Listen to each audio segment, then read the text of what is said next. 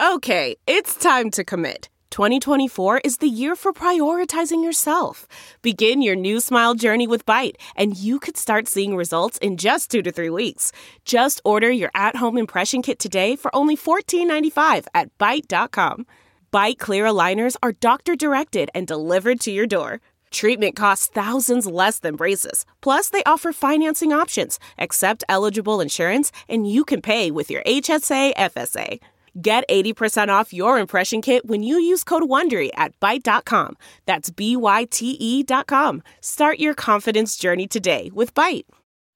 Hi there, it's Julia Louis-Dreyfus. You may know me from my podcast called Wiser Than Me, where I talk to older women and get their wisdom from the front lines of life. I was amazed by how many people told me our show made them look forward to getting older, which is why I'm here to talk about season 2 of the show. Sally Field, Billie Jean King, Beverly Johnson, Ina Garten, Bonnie Raitt, just to name a few.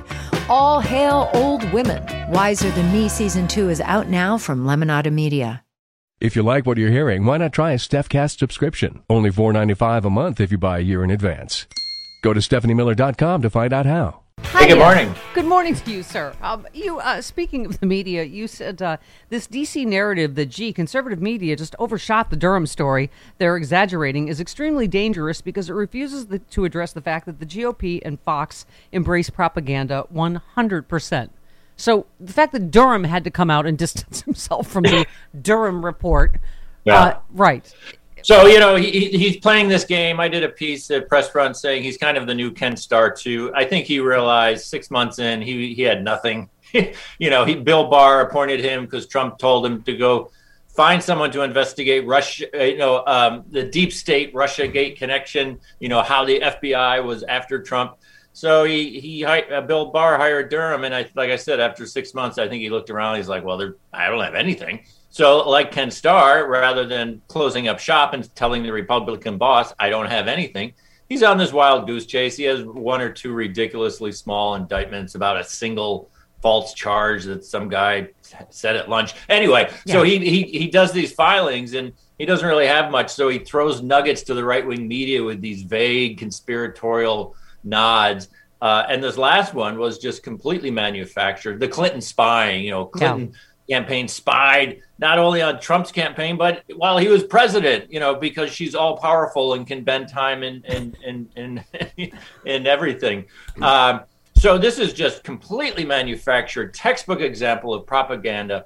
And so the press was slow to address it. And they're debunking, as you pointed out, Fox News is overreaching on the spy story. Trump is exaggerating on the spy story.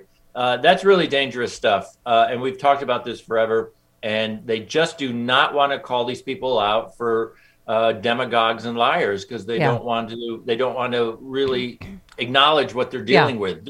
First of all, it wasn't spying, and it wasn't during the Trump administration. So right there, all of first it, two tenets of journalism.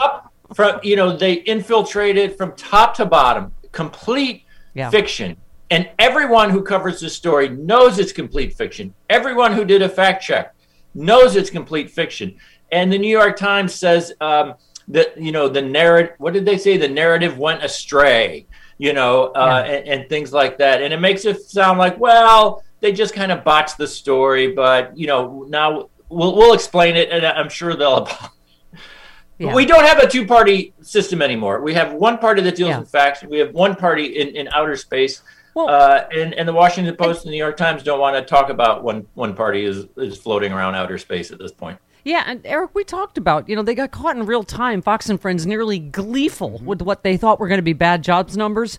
And then when the jobs numbers were fantastic, it's the way you said, looking for partisan outrage to promote as COVID cases plummet and the U.S. economy continues to soar. Fox News, Trump, and the ferocious right-wing noise machine have gone all in, claiming Hillary's campaign 6 years ago spied on the Republican candidate. And you just say the dreamt-up allegation comes courtesy of John Durham. But you're right, that it's just like we've got to find something to distract because things are going well on X, Y, or Z, right? I mean, you said in the ABC News report, it wasn't until the 9th paragraph the network spelled out, nowhere in Durham's filing does he state that lawyers for Clinton paid a tech company to infiltrate servers belonging to Trump Tower. And you just said the crucial debunking should have been in the first paragraph.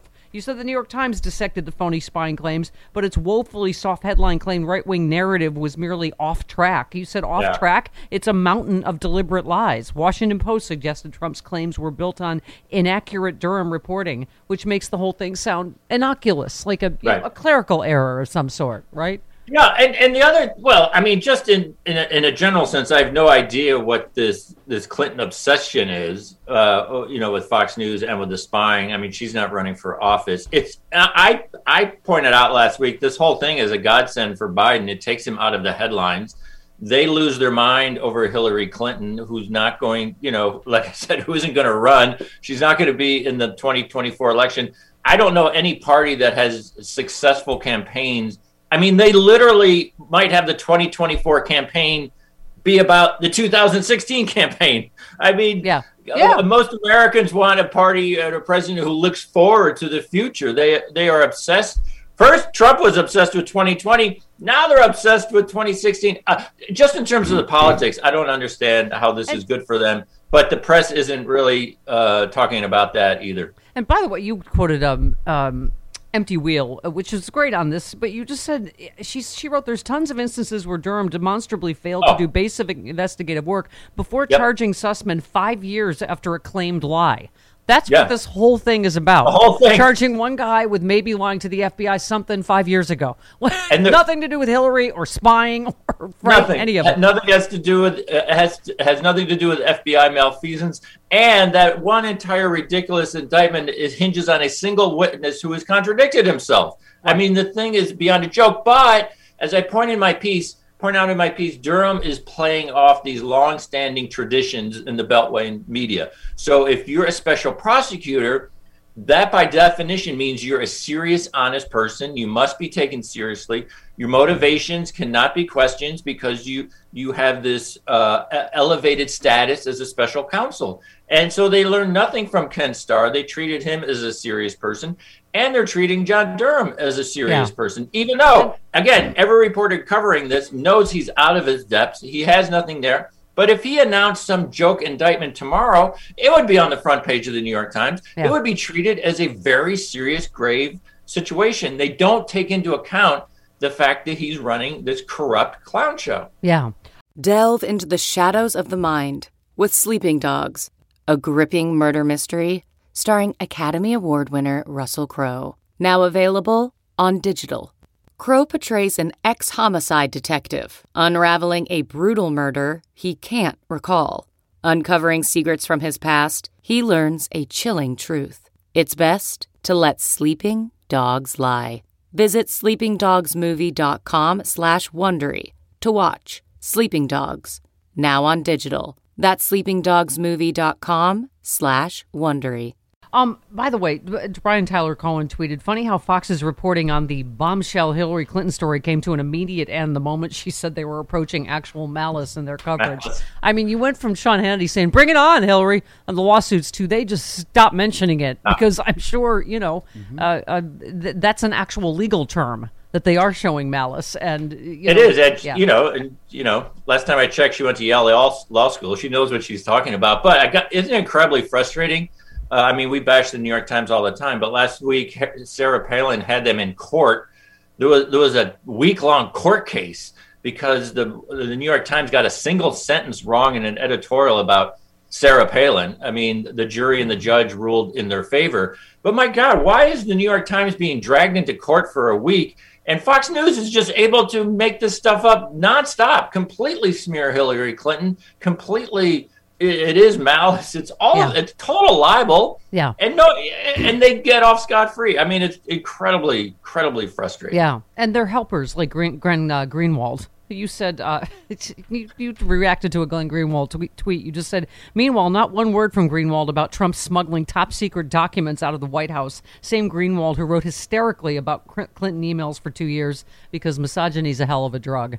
I mean, hysterical is an understatement too. And honestly, why isn't that phrase being used by all the press? That Trump smuggled out top secret documents. That is unequivocally what happened. But you don't see that wording. Remember that first New York Times report on this? They said it was because of a hasty exit from the White House.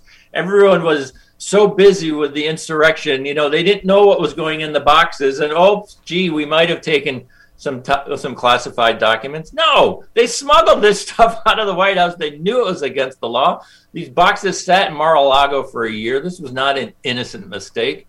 But boy, and it just goes back to the Hillary stuff. The entire point of that campaign was to depict her as a criminal, as a lawbreaker, as untrustworthy. Trump smuggles 15 boxes. And we had Washington Post reporters on TV saying, well, we're not sure if this is nefarious. We can't really tell if any, rules were broken here. I was saying on MSNBC last night, Eric, that I don't know how else to say it, but this party has become so deeply un-American. And the press doesn't seem to know how to report on a party that just roots against America, roots for Putin, roots for Russia, roots for, not even truckers, but just the clogging of our supply chain. The shutting down of a bridge into America, the shutting down of American auto plants. The spread of COVID, the roots for COVID to continue. I mean, it's just it's. I don't know how else. But you're right. The media just does not report on how this is the patriotic party that waves the flags all the time. Right. Well, and we haven't talked. I mean, you just mentioned Putin and the Ukraine situation. I mean, it is astounding to watch. They are, we are on a brink of a European war, and the Republican Party is essentially rooting against America. And I mean, we don't have any troops involved, but obviously they want to see Biden fail. Obviously, if there's a summit with Putin, they want to see Biden fail. Obviously, they want to see carnage because they'll treat it as Afghanistan too. Again, even though there won't be U.S. troops involved.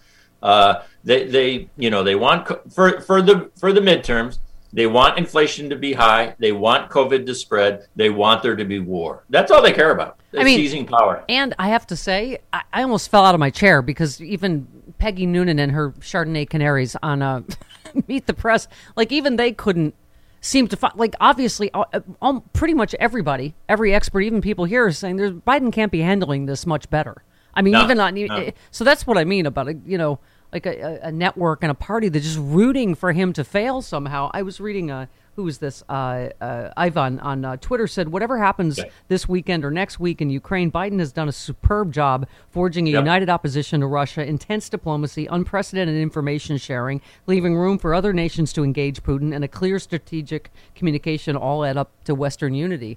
And I think, Putin so far has guessed wrong. He thought, Trump weakened NATO enough that he could do this, and I think he's finding out otherwise.